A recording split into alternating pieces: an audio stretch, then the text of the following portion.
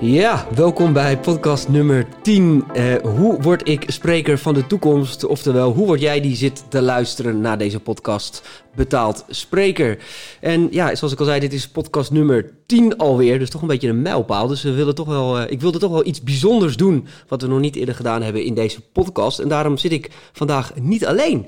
Ik zit met mijn grote vriend en zakenpartner, corporate illusionist en veelgevraagd spreker Niels Houtenpen. Niels, welkom. Ja, dank man. Gefeliciteerd. Je hebt het gewoon gehaald. Tja, 10, hoe is het mogelijk, hè? Ja. Er zijn ook wel eens genoeg initiatieven geweest in je leven dat je niet tot de 10e bent gekomen. De meeste wel, ja. Ja, laten we het maar even te midden houden wat dat dan voor projecten zijn geweest. Hey, we zitten hier natuurlijk vandaag ook wel met een beetje de insteek, omdat we bekend hebben gemaakt dat we voor de tweede keer de masterclass Sprekers van de Toekomst gaan doen. Ja. Natuurlijk in het verlengstuk van deze podcast en natuurlijk ook de campagne van Quality Bookings. We hebben al een eerste masterclass gehad. Wat is voor jou de reden geweest om te zeggen, laten we dit nog een keer doen, deze masterclass? De reden om het nog een keer te doen, dat zijn de reacties achteraf geweest. Die hebben me echt verrast.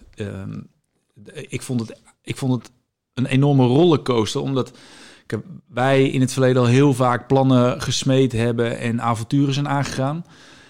Dit zou je kunnen zeggen als evenement was redelijk overzichtelijk. Een kleine intieme club mensen. Overigens denk ik dat het aantal deelnemers ons ook positief verrast heeft. Maar aan zich is het een behapbaar project, zou je zeggen, op voorhand. Toch deed het wel heel veel met me. Want het feit dat je voor een groep staat en je kennis gaat delen, maakt je ook in één keer toch ook wel een soort van onzeker. Kwetsbaar. Ja, kwetsbaar, ja. Jeukwoord, maar... Ja. Nou ja, en ergens was het ook nog wel een belangrijk thema, kwetsbaarheid. Hè. We hebben het ook nog wel een aantal keer aangehaald. Maar tegelijkertijd overkomt het je op dat moment ook. Omdat je staat voor een groep professionals. Ik vond het leuk dat het een heel gemixt gezelschap was. Maar wel mensen die hongerig waren naar inzichten, praktische tips. En wij in dit geval waren dan de personen die dat gingen delen. En dan is altijd wel de vraag, landt dat? Voldoet dat aan de verwachting? Komt die dynamiek op gang? En jouw vraag, waarom een tweede?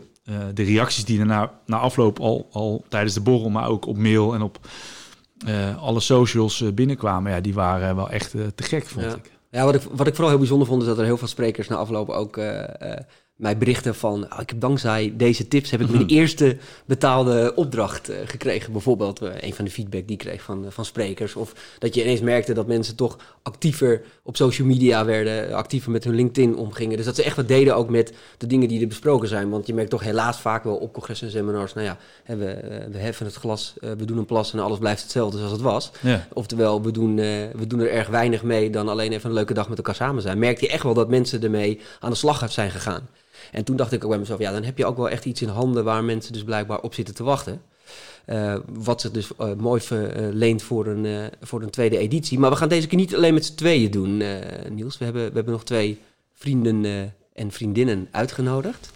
Marjolein Bongers, die echt diep in gaat zoomen op het LinkedIn. Hè. Hoe ga je als spreker positioneren op LinkedIn? Zij is echt een LinkedIn-expert. En een van jouw vrienden, Leon van der Zanden. Ja, onwijs gaaf dat ze überhaupt dat ze allebei bij zijn. Ja. Ik vind het heel tof dat Leon erbij is. Een mooi mens, waanzinnig goede professional. Heeft jarenlang een succesvolle carrière als cabaretier gehad. Ook verschillende dingen op televisie gedaan. Heeft vorig jaar besloten eigenlijk een soort van sabbatical in te lassen als cabaretier. Coacht nu eigenlijk mensen ook wel in een stukje zichtbaarheid, maar met name ook hoe breng je humor in een presentatie, hoe ga je om met improvisatie, interactie. Gewoon een aantal waardevolle thema's die denk ik iedere spreker wel, in ieder geval er bewust van moet zijn hoe je dat zou kunnen inzetten. Ja. Ja, laten we het want dit is natuurlijk een podcast die gaat over hoe word je betaald spreker, hoe word je de spreker van de toekomst. Jij bent een betaald spreker, je verdient je geld meestal wel. Op het podium. Niet elke dag, maar meestal wel. Even de moeilijkste vraag misschien wel van alles. Wat maakt nou een goede spreker? Maar dit is super subjectief, hè? Dus dan verplaats ik me in degene die in de zaal zit. Iemand die me bij de strot grijpt, mijn hoofd weet te prikkelen en mijn hart weet te raken. Dat is volgens mij wat een spreker zou moeten doen om tot de top te horen.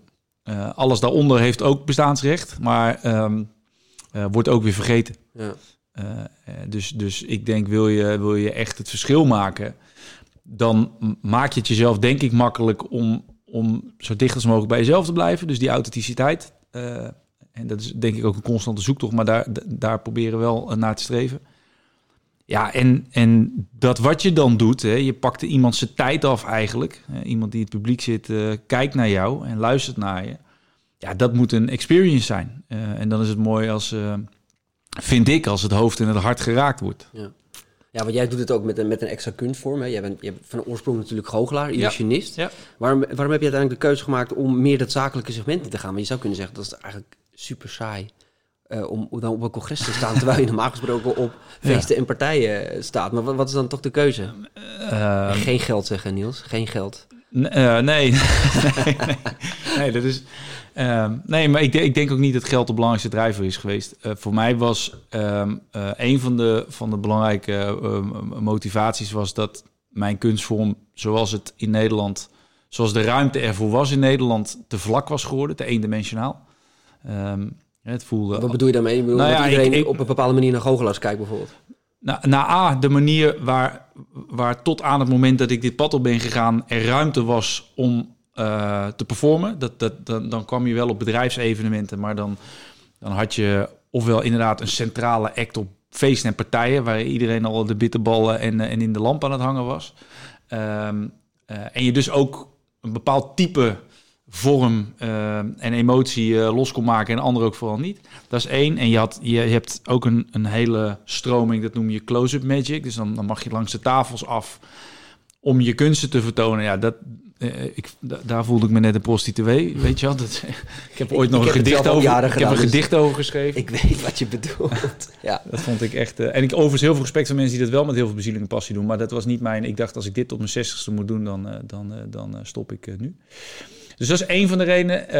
En het tweede... Het is ook wel echt een kunst apart dat, hè? Want ik bedoel, ik wil het ook niet doen, zeg maar. Want er zijn een aantal jongens in Nederland die dat onwijs goed doen. Fantastisch. En het zegt meer over types als wij, dat we dat niet leuk vinden, zeg maar, om te doen, dan over hun. Want het is echt wel een vak apart. Want je staat toch elke avond weer 4 uur lang met je kaarten en je balletjes op zo'n feest over een band proberen heen te schreeuwen om wat aandacht van mensen te krijgen. Om onwijs moeilijke kunstvorm. Maar je moet daar wel een bepaald soort type artiest voor zijn. Zeker weten.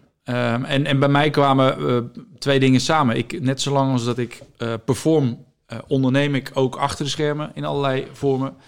Dus die zakelijke kant, die ondernemende kant, nadenken over hoe een organisatie voor dynamiek binnen een team werkt. Daar ben ik ook al een jaar 15, 16 mee bezig. Dus de nieuwsgierigheid van hoe kan ik die 2 werelden samenkomen, dat was er 1.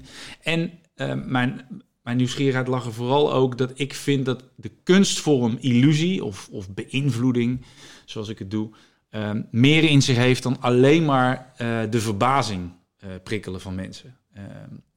Dus kijk eens wat ik kan. Ja, de standaardregel, een illusionist doet een ongelofelijke truc en dan komt het applaus. En dat is dan de afspraak tussen illusionist en publiek. Dat vond ik een te makkelijke, dat we daar genoegen mee namen. Ik denk dat er meer in die kunstvorm zit. En dat zijn we nu al 4-5 jaar aan het ondervinden. Ja. En wat zijn voor jou dan de belangrijkste stappen geweest om uiteindelijk ook betaald spreker te worden? Want we hebben het vorige keer in de masterclass ook al aangehaald. Ik liet toen een screenshot zien van mijn LinkedIn-account, dat er ongeveer zo'n 170.000 mensen in Nederland zijn die zichzelf spreker noemen. Ja. Maar er zijn er maar een heel klein clubje mensen waar jij dan onder behoort, die ook daadwerkelijk hun boterham verdienen op dat podium. Wat voor mij het belangrijkste is geweest, en dat is mega opportunistisch, hè, dus ik wens dit iedereen toe, maar ik begrijp ook dat niet iedereen het doet, is ik heb bij elke stap in mijn ontwikkeling altijd eerst oude schoenen weggegooid voordat ik nieuwe had. Dat betekent dus dat ik eigenlijk altijd voor het onzekere ben gegaan versus het zekere. Dus dat betekent, ik had een hele goede agenda. Ik speelde meer dan 100 keer per jaar. Ik had een televisiecontract bij SBS 6 en Omroep Brabant, waar ik verschillende muziekprogramma's maakte. Ik had daarnaast nog een aantal verplichtingen achter de schermen. Maar dat was eigenlijk een soort van veiligheid. Maar ik was dat niet. Het was niet de persoon die ik wilde zijn. Dus dat heb ik... of tenminste niet meer wilde zijn. Niet meer wilde zijn. Ja. Of ik had een verlangen naar iets anders. eerlijkheidshalve, de man die mede mijn ogen geopend heeft, zit nu tegenover me. Omdat ik zat al te wachten wanneer dat ik zou komen. Ik bouw het rustig op. Ja, en anders wordt het een hele kleffe show. Maar nee, maar zonder gekheid. Ik bedoel, wij hebben daar denk ik een heel mooi openhartig gesprek over gehad. Waarbij jij zei, oké, weet wat je wenst. En ben je ook bereid de offers te brengen die nodig zijn om dat pad op te gaan en om dat ook te behalen.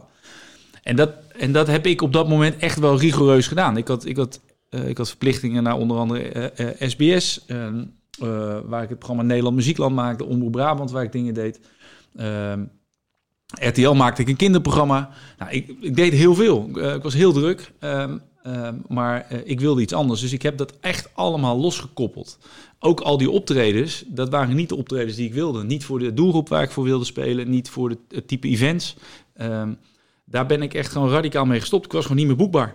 En dat betekent ook dat je op een bepaald moment best wel financieel het ook spannend wordt. Want dan droogt ook de eerste omzet op voordat er nieuwe omzet komt. Je hebt zelfs je naam veranderd. Hè? Je bent wel lang onder een artiestennaam opgetreden. Nick Nielsen was het toen. Yes. Ooit nog verzonnen door Daphne Murilov volgens mij. Ja, Hans Klok had er nog een aantal in. Waarom was dat eigenlijk? Waarom denk je dat je ooit onder een andere naam bent gaan optreden? Was het ook een beetje verschuilen achter iemand anders? Nou ja, dat zou je kunnen denken. Ik had er toen een hele plausibele uitleg voor. Kijk, toen was ik een jongen die een droom had om de wereld te veroveren als goochelaar, illusionist. En dat is een variété-domein. En als je dan Niels Houtenpen heet en je droomt van Las Vegas, ja, dan denk je misschien... Ladies and gentlemen, Niels Houtenpen. Ladies and gentlemen, Mr. Niels Houtenpen. Dat is misschien niet de meest ideale. En ja, dan is er iemand die zegt, ja, maar waarom dan niet een artiestennaam? Ja, dan ga je erover fantaseren en uiteindelijk Nick Nielsen en onder andere Klok had daar een hele leuke filosofie, want het allitereerde, dat was 1. Tegelijkertijd was Nick stond voor nickname en Niels was weer eigenlijk onderdeel van mijn achternaam geworden. Nou, dat klopte wel. En dan ga je dat doen zonder er echt over na te denken wat al de consequenties daarvan zijn. En dan ben je 10 jaar verder, denk ik. En dan gebeuren een aantal dingen in je leven, waaronder mijn vader overleed. En toen dacht ik, dat is best gek dat ik overal vindbaar ben op Google, maar als je mijn echte naam intikt, dan vind je niks. Dus de legacy, zeg maar, waar je hoopt aan te werken, die bouw je op aan een andere naam. Dus dat is 1. Ja, en uiteindelijk toch al een heel groot verlangen naar, maar wie ben ik nou en waar is mijn authenticiteit? Want ik vereenzelvigde me met een fictieve naam. Dus ik had eigenlijk een soort van alter ego ook ontwikkeld. En daar ben je daar ook een beetje naar gaan gedragen op een gegeven moment? Zeker. Ja. Wat tijd voor een nieuwe, of eigenlijk de echte nog grappig. Het is best grappig. Toen ik een van de dingen waarvan men mij wel eens zo nu en dan complimenteerde was dat ik altijd heel vloeiend sprak, nooit geen of a, altijd zonder autocue werkte. En op het moment dat ik Nick Nielsen inruilde voor Niels Houtenpen, dan had ik een van de eerste shows was in Ahoy. En dan zou je denken, daar zit normaal sowieso wel een spanning op, maar gek genoeg vond ik dat juist altijd te gek. Maar toen ik dus aangekondigd werd als Niels Houtenpen en het podium opging, toen was ik op dat moment ineens aan het zoeken naar mijn woorden. En kwam het er allemaal niet zo vloeiend meer uit. Dus gek genoeg, ergens in mijn brein gebeurde er zelfs ook nog iets in het begin. Okay. Ja. Omdat je ineens echt als jezelf op het podium stond. Ja, masker af. Ja. Dus terug naar jouw vraag. Wat is er nodig om een succesvol spreker te zijn? Ik denk uiteindelijk dat het sustainable is wanneer je of zoveel als mogelijk jezelf bent, of heel erg bewust bent van de rol die je pakt. Hè? Want er zijn ook natuurlijk gewoon sprekers die absoluut iets anders inzetten dan authenticiteit. Maar dan moet je wel bewust zijn dat je ook echt iets anders inzet. Op het moment dat je iets anders inzet en je bent je er niet bewust van, of je gaat erin geloven dat je authenticiteit is, dan wordt het heel eng. Ja, want wat bedoelen dat andere mensen weer iets inzetten? Nou, er zijn bijvoorbeeld cabaretiers die begenadigd spreken zijn, maar die een bepaalde emotie of een bepaald sarcasme of zo een beetje inzetten, maar wel heel bewust dat inzetten. En op het moment wat vind jij de beste spreker van Nederland? Wauw.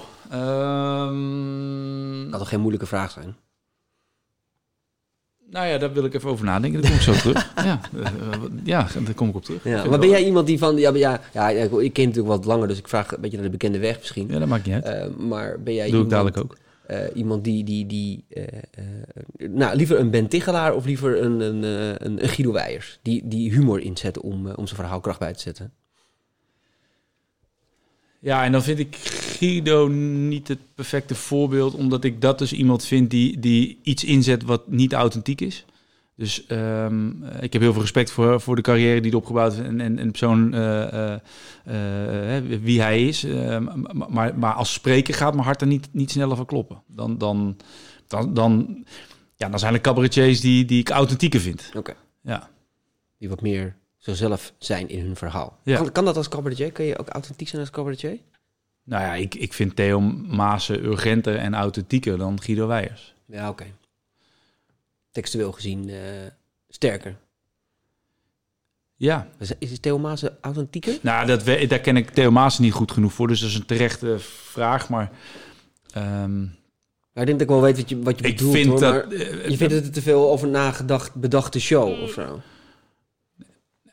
Ja, ik denk dat Guido een concept is. En dat voel ik in ieder geval bij Theo. Ja. Of Theo is een betere acteur, dat zou ook ja, precies. Ja. En echte managementsprekers, zoals een Ben Tichelaar van Jos Burgers of van Jan van Zetten. Je ziet natuurlijk al die sprekers wel een keer voorbij komen. Ik snap heel goed waarom het werkt, mij raakt het niet. Nee. Maar ik snap dat het vermakelijk is om naar te kijken. Maar waar haal jij dan je inspiratie vandaan? Over de grens? Zijn het dan internationale sprekers? Ja, vooral vaak mensen die... ik vind vaak de sprekers, gek genoeg, die niet per se broodspreker zijn. Hè? Dus die dat 300 keer per jaar doen, maar gewoon echt een fantastisch verhaal vol passie vertellen. Dus vaak zijn het bijvoorbeeld ook wel gewoon ondernemers die echt een gaaf verhaal hebben. We hebben vrij recent een gesprek gehad met Duncan Stuttenheim bijvoorbeeld. Ja, dat vond ik een te gek verhaal. Ja. Die man heeft niks meer te bewijzen. Die durft stiltes te laten vallen. Die durft kwetsbaar te zijn. Die durft zijn lelijke kant te laten zien. Maar je ziet ook zijn grote verlies. Zijn grote verlies, maar ook de bevlogenheid in zijn ogen. Ik heb vrij recent een pand mogen openen in Bergen op Zoom van een bedrijf dat heet Protix, waar de koning aanwezig was. Overigens, de koning mocht het openen. Die mocht ook aanwezig zijn. Maar ik mocht het evenement openen en voorzitten als dagvoorzitter. En de koning was je voorprogramma. Nee, de koning zat op rij 1.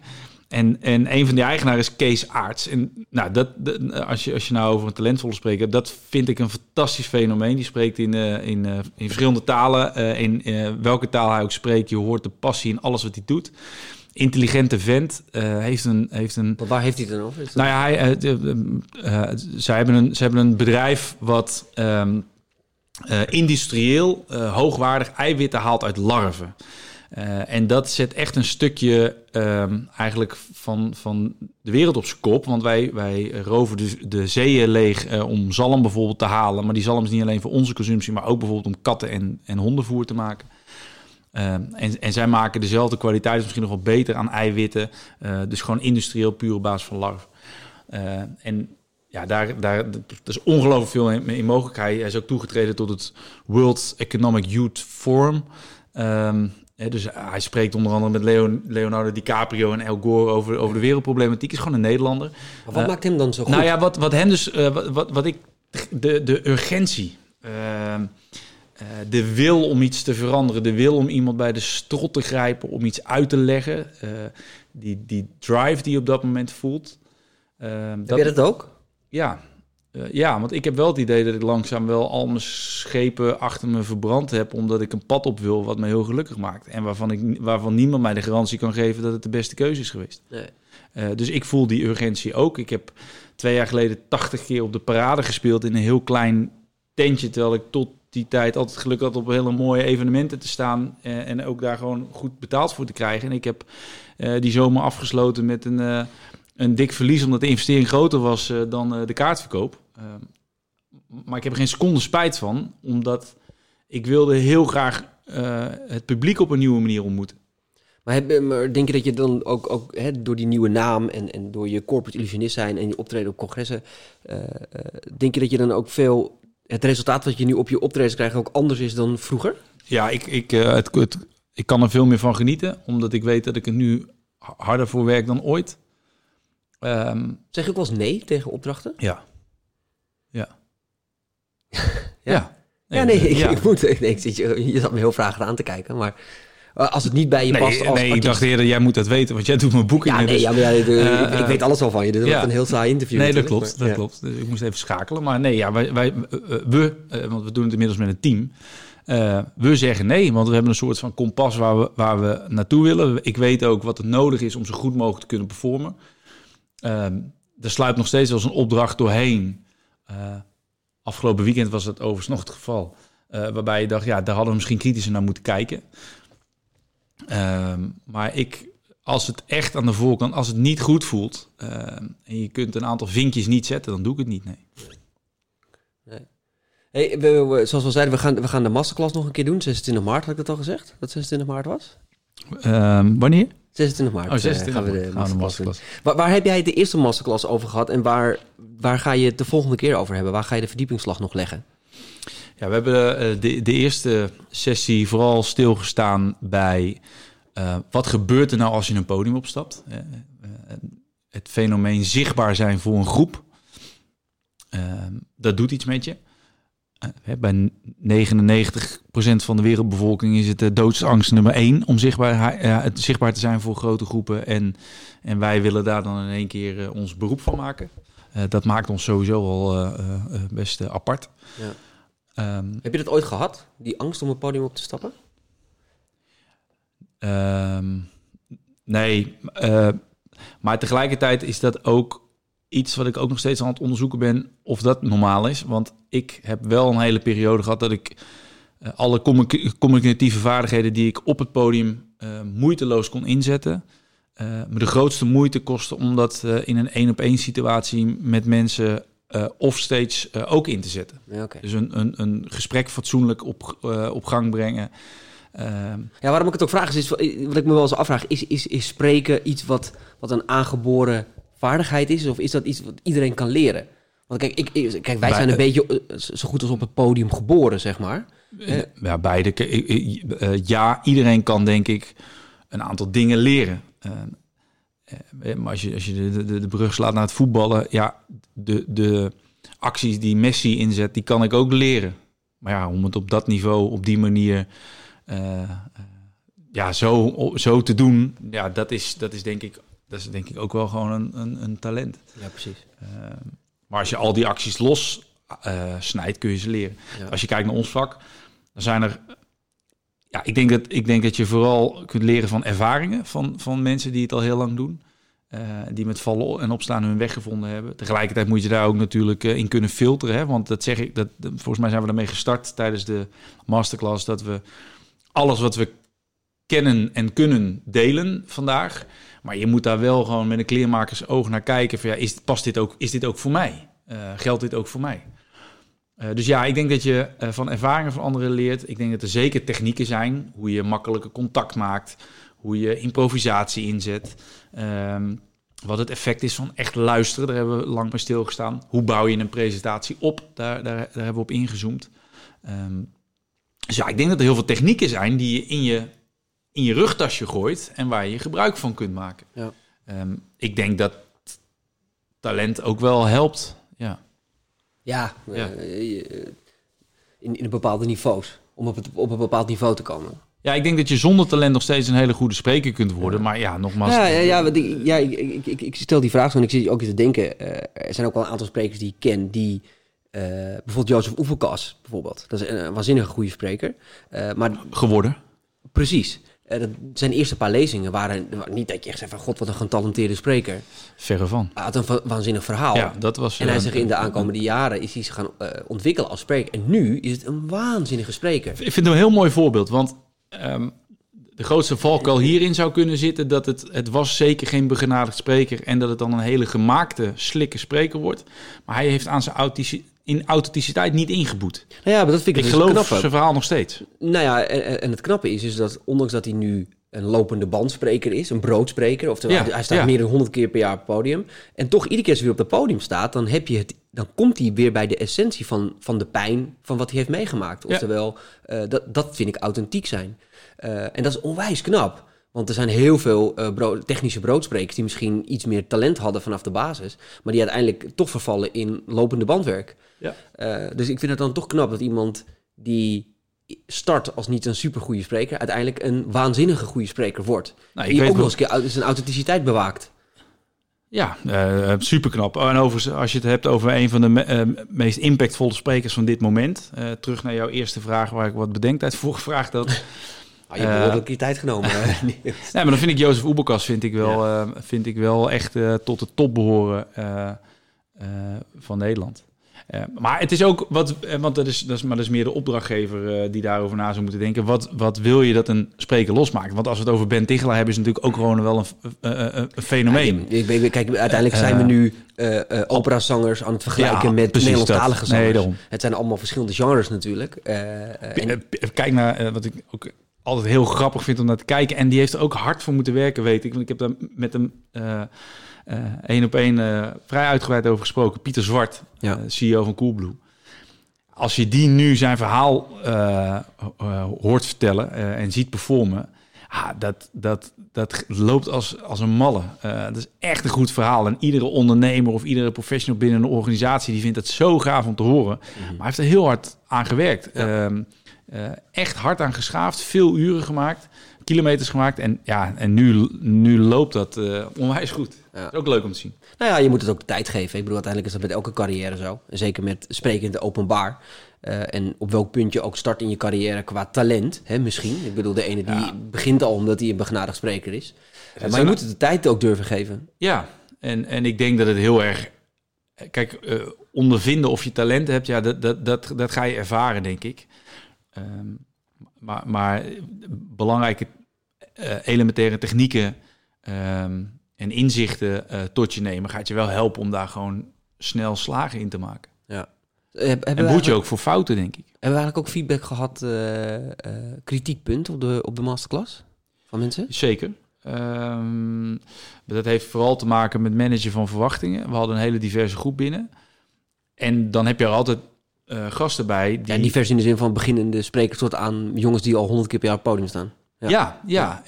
En dus het verlangen loopt dan ook uiteen. En dan heb je dus ook mensen die een ander verlangen hadden, die bijvoorbeeld gehoopt hadden om zelf spreektijd te krijgen waar we mee aan de slag kunnen. Wat een te gekke optie zou kunnen zijn. Alleen dat is een ander evenement. We hebben ervoor gekozen om er een plenaire sessie van te maken. Geen breakout sessies. Ook niet 1-op-1. Dat is heel lastig met de groep die je voor je hebt.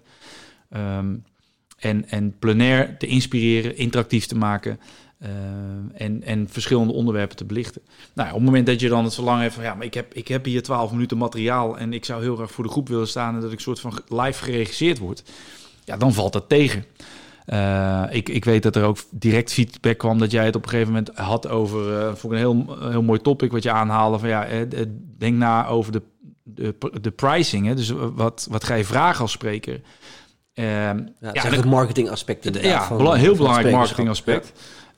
Want daar kun je of heel veel achterstand oplopen of een verkeerd beeld scheppen of juist heel veel voordeel halen door er goed over na te denken. Dus ik vond het een boeiend onderdeel. Maar er waren een aantal mensen die vooral in company spreken en die zeiden, maar waarom moeten we het hier nou een half uur over hebben? Want ik ga helemaal geen geld vragen. Nou, dat is inderdaad de uitdaging van de diversiteit ook van de zaal. Ja, je hebt natuurlijk zoveel verschillende... Er waren een aantal sprekers die hun eerste boeking of een eerste spreekopdracht nog moesten krijgen überhaupt. Hè? Die nog aan het ontdekken waren of ze dat sprekersvak iets voor ze waren. Ik vond het ook heel leuk dat er ook discussie kwam over bepaalde bedragen werden genoemd. En dan mensen echt bijna in de weerstand gingen van maar zoveel kun je toch helemaal niet vragen. Mm-hmm. Ja, dat was natuurlijk ook wel een beetje het idee om die discussie op gang te brengen. Dat is ook een beetje jouw persoonlijkheid. Ja, ik hou wel van mensen een beetje uit hun comfortzone trekken.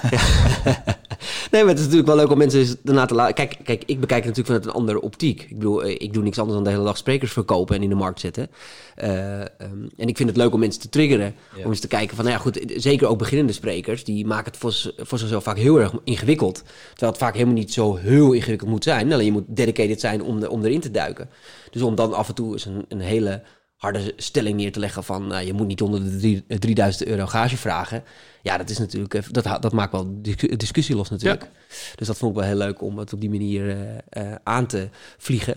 Overigens, misschien dat we nog wel gaan proberen om hier en daar wat aandacht te krijgen om mensen het podium op te halen deze keer. Dus al is het maar kort. Ja, dat gaan we zeker doen, maar je kunt nooit... We hadden afgelopen jaar bijna 80 deelnemers. Ja, precies. Ja, het is onmogelijk om die allemaal op het podium te krijgen en die goede aandacht te geven. En terug naar de structuur van de dag. Wij hebben vorige keer samen de volledige dag ingevuld vanaf de bühne, waarbij ik... Nou, daar hebben we veel kritiek op gehad, hè? Waarbij ik getracht heb het inhoudelijke deel te pakken en jij het commerciële traject. Positionering, marketing, et cetera. Ik denk dat we weer in die structuur gaan denken. Alleen dat we er nu 2 hele mooie gastsprekers bij hebben. Waarbij Leon mij komt ondersteunen in de ochtend. Hebben we dat samen gaan invullen. En jij in de middag natuurlijk gewoon een hele sterke dame erbij hebt. Ja, nee, absoluut. En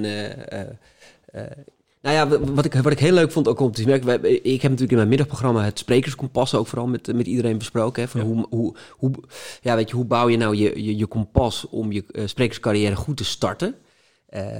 Wat je kernwaarden moeten zijn, hoe je alles... waarom je uiteindelijk op het podium gaat staan, alles wat erbij hoort. Maar wat ik best wel leuk vond, is dat ik daarna ook na afloop van het evenement... van heel veel sprekers ook hun sprekerskompas uiteindelijk heb ontvangen. Van joh, kijk er eens naar, is dit wat je bedoelt? Kun je er nog wat kritiek op geven? En dat vind ik wel heel leuk, dat mensen er echt mee aan de slag zijn gegaan na het evenement. En ik hoop dat we dat de tweede keer ook weer op die manier kunnen bereiken. Nou, en nog sterker, dat ik ook op LinkedIn, dat vind ik heel gaaf om te zien. Dat geeft je ook een warm gevoel. Dat mensen elkaar ook gevonden hebben en elkaar ook aan het inspireren zijn en dingen aan het delen zijn. En zo zou het ook moeten zijn, weet je. Het is een ambacht, je bent collega's van elkaar. En die wensen hebben we ook uitgesproken aan het einde van de dag. Hè. Laat het hier niet stoppen. Blijf elkaar inspireren en elkaar vinden. En dan is het leuk, dat kun je natuurlijk, dat is mooi aan social media, je kunt heel mooi monitoren, dat je ziet dat in beweging blijft. Dus dat is alleen maar gaaf. En wat ik nog steeds hoop, en ik denk dat we dat gerealiseerd hebben, en dat was een van de drijfveren om dit te doen, is je hebt, en dat is heel Amerikaans, nu op dit moment zoveel van die all-inclusive pakketten, alsof je een soort medicijn bij de apotheek haalt, op recept. En als je dat neemt, dan word je een succesvolle spreker. En ik zie zelfs af en toe advertenties voorbij komen van how to be a $1 million speaker. Ja. Dat soort dingen. Ja.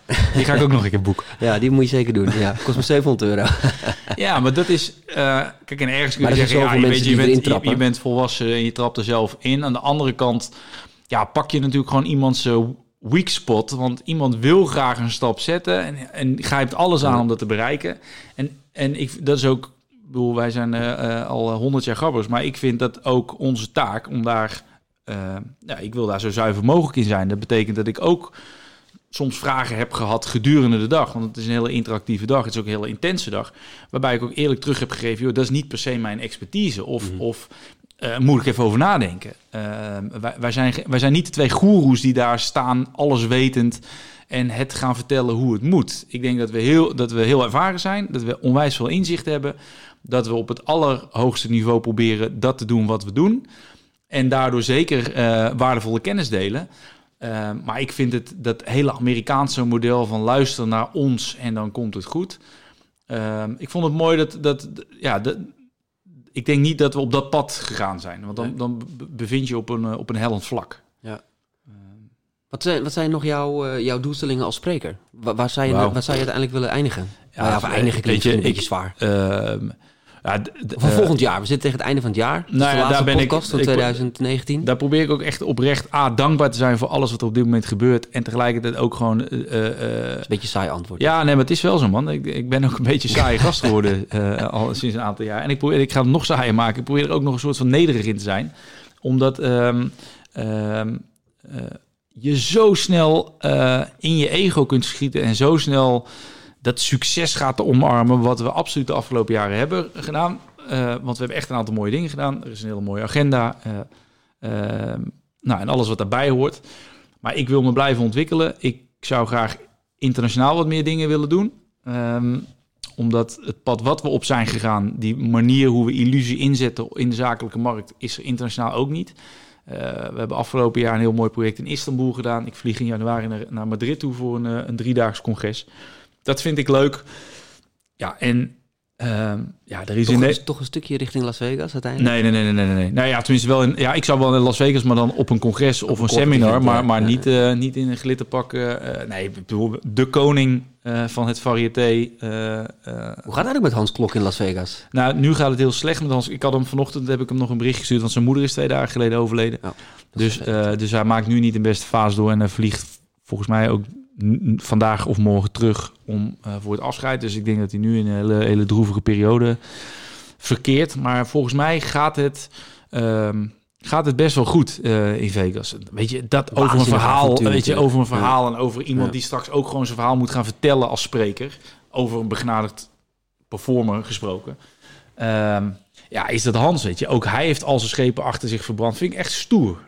We doen iets totaal anders, want hij heeft assistentes om zich heen en wapperende haren en heeft een pailletten jas aan en grote illusies. Dat heb ik allemaal niet. Een beetje wapperende haren af en toe. Nou, het is wel grappig dat de laatste keer dat we waren samen te gast op een programma afgelopen jaar bij de publieke omroep.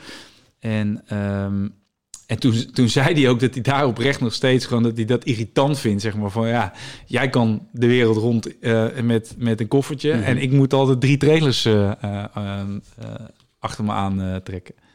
Nee, maar fantastisch, weet je wel. Echt heel veel respect voor wat hij doet. Ga je ooit nog afscheid nemen van de magie, denk je? En magie klinkt, vind ik echt een slecht woord. Ja, jij blijft er veel hangen in goochelen en magie, zeg maar. Maar ik ben dat in de illusies. Dat is toch een groot onderdeel van je show. Waanzinnig, hè? Ik bedoel, ja, maar wel op een hele manier. Weet je, ik doe niet meer aan effectbejag. Ik doe niet meer, dames en heren. Ik ga je even plagen. Wat is dan het grote verschil tussen... Ik bedoel, je hebt nu heel veel Victor Mits wannabes. Hè? En Victor Mits en een hele hoop die een beetje slap aftreksel ervan doen. Wat onderscheidt... Dat zijn jouw woorden, maar... ik mag dat zeggen. Ik heb toch geen vrienden in de goochelwereld meer, dus mij is het prima. Nee, wat onderscheidt jou daarvan? Nou, het verschil tussen... Dat wordt vaak gevraagd en ik laat het vooral aan anderen over. Ik heb ook echt ongelooflijk veel respect voor Victor. Maar Victor is denk ik nog steeds... Niet nog steeds, want het lijkt alsof het minder of slechter is. Nee, maar Victor heeft sowieso een fantastisch programma gemaakt en gecreëerd. Hè? Dus, maar dat is een heel ander platform. Dus televisie, daar heeft hij met alles wat er al was... echt iets nieuws toegevoegd. En dat heeft te maken met de production value, de manier hoe het gemaakt is, type effecten, echt fenomenaal. Zelfs internationaal denk ik echt op een heel hoog niveau. Waanzinnig, ja. Maar live werken, dus gewoon waar je niet nog iets kunt repareren in montage, waar je niet heel lang na kunt denken over, oké, wat hebben we allemaal nodig en dat gaan we allemaal samenbrengen in 1 scène. Live werken is gewoon wezenlijk iets anders. Ik heb me echt al een aantal jaar gefocust op live het verschil maken. Ik denk ook dat kan ook niet anders, want wat Victor op televisie doet is toveren, dat hij best wel af en toe voor een uitdaging staat live om de verwachtingen te managen. Vooral ook omdat alles wat hij doet wel gekoppeld is aan effectbejag. Dus hij doet iets wat de wow-factor moet creëren. Van hoe doet die kerel dat? En dat doet hij op een Champions League niveau. Maar dat is niet meer mijn drijfveer. Ik word er niet meer warm of koud van als mensen niet begrijpen wat ik doe. Dat is voor mij een primair uitgangspunt geworden. Dat alles wat ik doe, daar zitten momenten van verwondering en illusie in. Alleen ik wil een andere emotie raken. Ik wil mensen verwarren. Ik wil mensen raken. Ik wil mensen emotioneren. En nog belangrijker, ik wil faciliteren in dat geheel. Dus het is niet meer een voorstelling waarbij je kijkt naar een illusionist die een truc doet. Nee, ik hoop dat ik iemand ben die jou de gelegenheid geeft om na te denken over alles wat er in jouw leven gebeurd is en waarvan je nog hoopt dat het gaat gebeuren. En mijn illusies zijn eigenlijk de katalysator. En het effect van elke illusie, nou, dat is de slagroom op de taart. Ja, precies. Dat is meer een middel. Dat is een middel, ja. Dat is een middel. Een van mijn illusies waar ik heel dankbaar voor ben dat ik het heb kunnen ontwikkelen en kan spelen, is de ballon. En dat is denk ik een heel goed voorbeeld. De ballon. Ja, de ballon is een effect. Ik heb een grote ballon, die is bijna 1 meter doorsnede en die gaat de zaal in. En iedereen die ballon vangt, die ga ik vragen naar een herinnering. En dan neem ik echt, dat zijn soms echt gewoon mini-gesprekjes. En dat gaat over iemands kindertijd of het moment dat de ondernemersdroom voor de eerste keer aanging.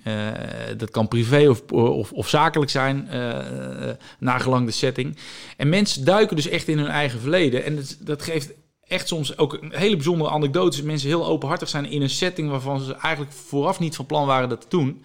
En uiteindelijk filter ik daar iets uit. En dat iets, dat is onmogelijk voor mij om te weten. En aan het einde haal ik die ballon erbij en dan wordt die ballon opengeklapt en dan zit daar een briefje in. En daarop staat iets wat raakt eigenlijk aan een verlangen van die mensen. En dat verlangen komt voort uit hun ervaring uit het verleden. Nou, dat ik weet wat hun verlangen is, oké, dat is de slagroom op de taart van hoe doet die kerel dat. Maar alles wat daar aan vooraf gaat, is wat mij betreft 10 keer boeiender. Want mensen zijn heel actief in één keer aan het nadenken over wat ze meegemaakt hebben en hoe dat zich verhoudt tot wat ze wel of niet denken te bereiken in de toekomst. Want we hebben heel veel beperkende overtuigingen dragen we met ons mee door de ervaringen die we hebben opgedaan.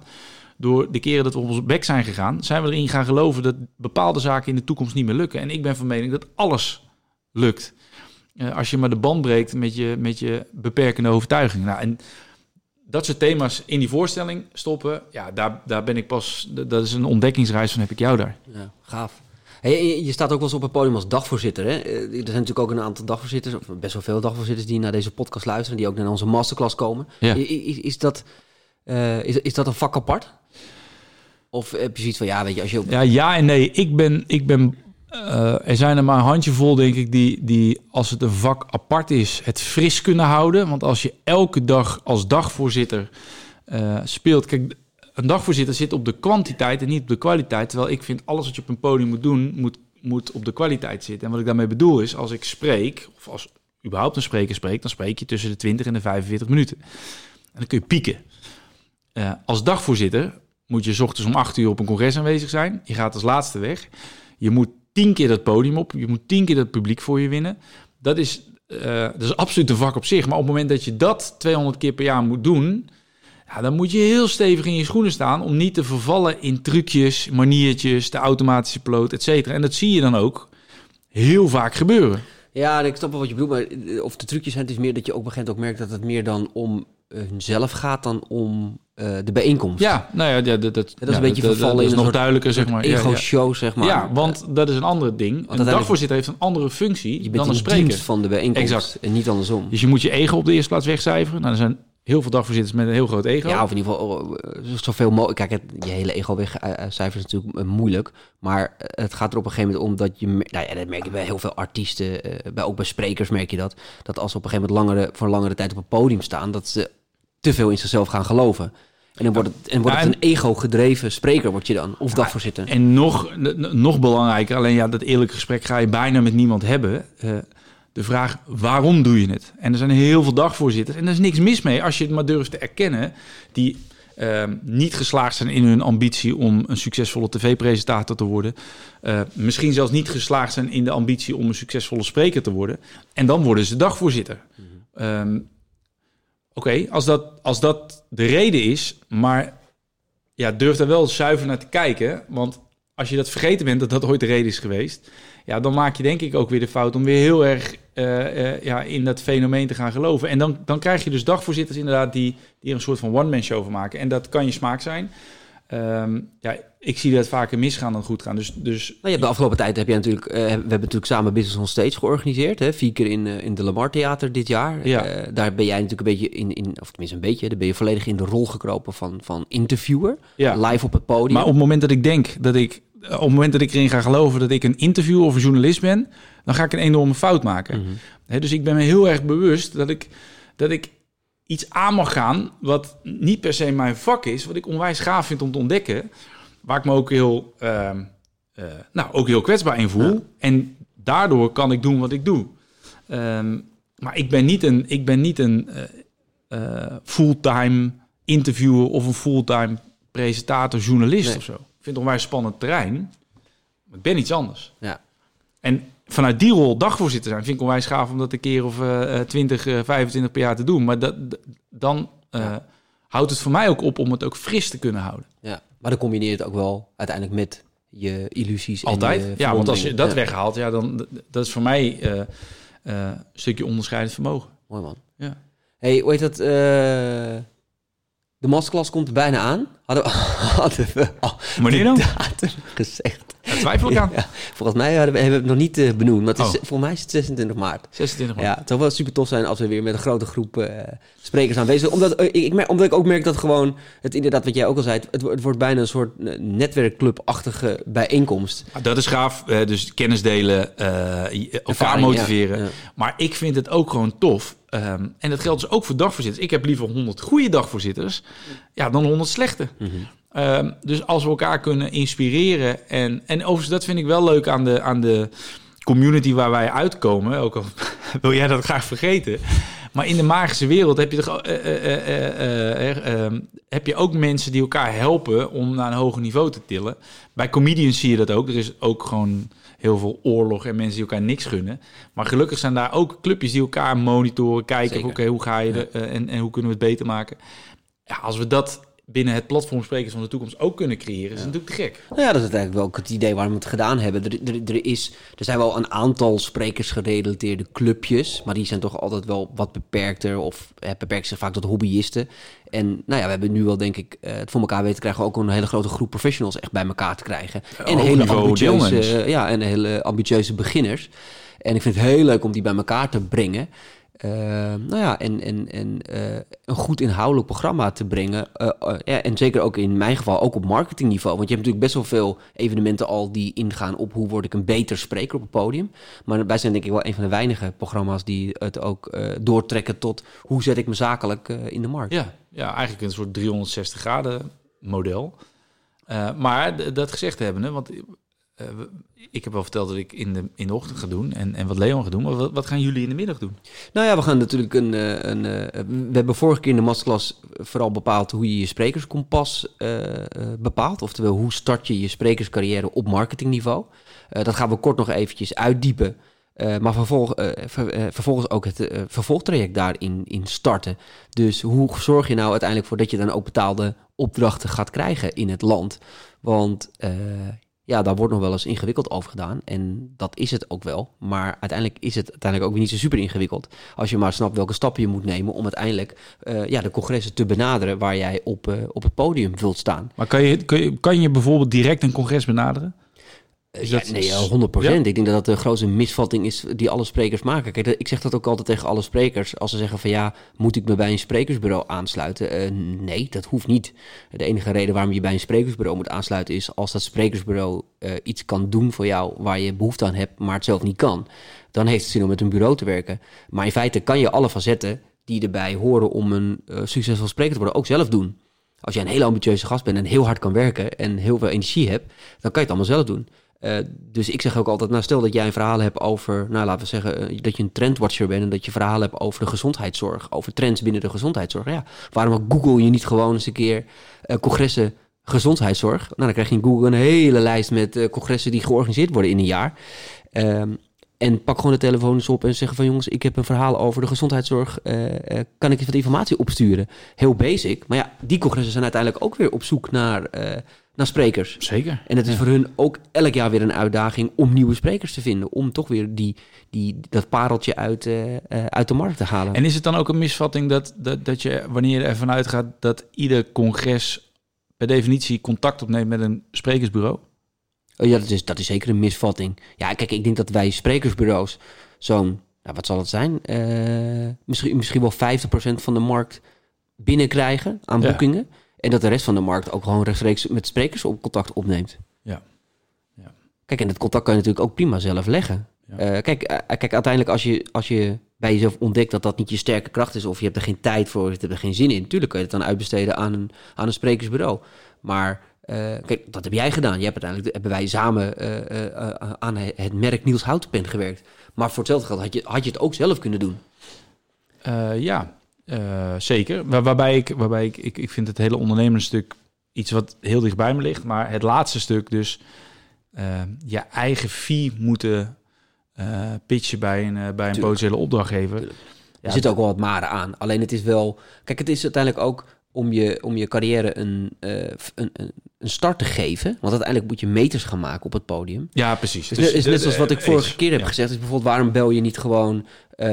als je weet hoeveel businessclubs en ondernemersverenigingen... en Rotary en golfverenigingen er zijn in Nederland... die netwerkbijeenkomsten organiseren. Ik heb het 20 jaar geleden niet anders gedaan. Dus in het begin van mijn goochelaars-carrière... of loopbaan, of hoe je het wil noemen... dan had ik 1 optreden in de maand betaald... en daarnaast ging ik iedere vereniging... Dus het is wel grappig dat je dat zegt. Want ja, dat heb ik niet anders gedaan. Dus maar ik denk wel dat het dan... met name om in het begin veel kilometers te kunnen maken... is het super waardevol. Tuurlijk. En het is ook heel sympathiek, denk ik. Ja, nou, het is zeker. En kijk, uiteindelijk... het bewijs of jij als spreker succesvol bent... en of je verhaal goed is... zit hem in het feit of dat als je voor een zaal hebt opgetreden... er mensen zijn die zeggen... hey, ik wil jou nog een keer boeken. Ja. Dat is, als er nooit iemand het mooiste compliment dat je kunt krijgen. Nou ja, als er nooit naar iemand na afloop van je optreden zegt van... joh, we hebben binnenkort een evenement en ik wil je boeken... dan gaat er ergens iets mis. Ja. Dus door een aantal keer gratis op een businessclub bijvoorbeeld op te treden... kan je wel dat sneeuwbaleffect gaan creëren. En dat is wat je uiteindelijk wil hebben. Want uiteindelijk het mooie van het sprekersvak is dat je betaald krijgt... maar tevens ook bezig bent met je eigen marketing. Want in zo'n zaal zitten altijd wel weer 100, 200 ondernemers... die ook allemaal wat organiseren binnenkort... of over een jaar. Nou ja, die moet je dus eigenlijk dan activeren... om te zeggen, hey, die wil ik volgend jaar ook hebben. En zo ga je uiteindelijk je sneeuwbaleffect creëren. Ontstaat dat sneeuwbaleffect niet... dan heb je of te weinig podia waar je op staat... of je verhaal is niet sterk genoeg. Ik ben niet goed genoeg, Nou ja, kijk, en op dat soort dingen... als je dan vraagt, waar gaan we het dan over hebben... dan gaan we het daar bijvoorbeeld over hebben. En Marjolein, die gaat heel erg de diepte in over LinkedIn. Kijk, LinkedIn is echt een belangrijk platform. Ik ben heel actief op LinkedIn, dat weet je. En wij halen ook echt onwijs veel business uit LinkedIn. Maar wat zijn nou de regels? Ja, wat zijn nou de regels? Wat zijn nou de do's? Wat zijn de don'ts? Wat voor filmpjes zet je er wel op? Wat voor filmpjes niet? Wat zijn de beste tijdstippen om dingen op social media te plaatsen? Moet je heel erg de interactie aangaan of juist niet? Nou ja, dat soort zijn allemaal thema's waar zij het over gaat hebben.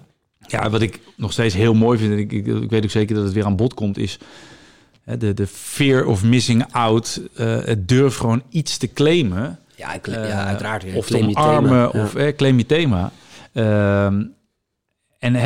Maar nog wel belangrijk, durf dat anderen dan ook allemaal niet te doen. Ja, maar ik vond dat vond ik zo'n mooie learning. Want ik had toen in mijn gedeelte...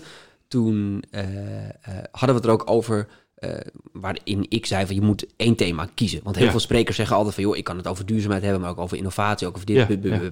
En daar ontstond een beetje discussie over. En toen zei ik ook van oké, laten we het eens hebben over leiderschap. Met het oogpunt dat er 170.000 sprekers in Nederland zijn. Noem eens 10 sprekers die succesvol zijn... op het gebied van leiderschap. En zelfs de professionele sprekers kwamen niet verder dan 3-4 sprekers... die dus heel veel geboekt worden op het gebied van leiderschap. Wat dus betekent dat er maar van die 170.000 mensen... maar 4 mensen echt professioneel en hun geld verdienen... met het onderwerp leiderschap. En dat is natuurlijk best wel een bewustwording. Dat je zegt, ja, dan zijn er dus eigenlijk maar een handjevol mensen... die echt een bepaald thema hebben geclaimd. Ja. En uiteindelijk als dus de directiesecretaresse de opdracht krijgt van de directeur... om een congres te organiseren over leiderschap... denkt ze dus altijd aan die 4 mensen. Ja. Niet aan al die 200.000 andere mensen... die ook iets over leiderschap kunnen vertellen. Nou ja, wat ik kan zeggen, 80% claimt wel ook iets te kunnen zeggen over leiderschap. Precies. Maar deze jongens, zoals bijvoorbeeld een Ben Tichelaar... die heeft gewoon aangedurfd om te zeggen... dit wordt mijn thema. Waardoor er dus, als er een congres gaat over leiderschap... ze ook 9 van de 10 keer voor hem kiezen.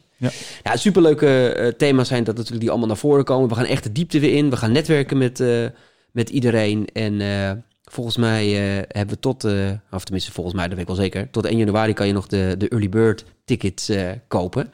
Dus dan kan je nog voor een mooie instapprijs... deelnemen aan het congres. Het klinkt ook meteen als een autoverkoop. Ja, ik ben ook al een beetje een eigen. Ik weet nog dat de hoofdredacteur van Quote noemde mij ooit een omhooggevallen stofzuigerverkoper. Nou, ik heb er nooit een mooi compliment gehad. Hey Niels, bedankt jongen voor deze podcast. Ik vond het leuk dat je ik vond het ook leuk. Deze met mij samen wilde doen. De 10e podcast. Uiteraard gaan we ook weer verder met de reeks inhoudelijke podcasten over hoe je professioneel spreker kan worden en betaald spreker. En uiteraard hopen we dat iedereen... wanneer was het ook weer? 26 maart. 26 maart bij de masterclass is. Dankjewel voor het luisteren.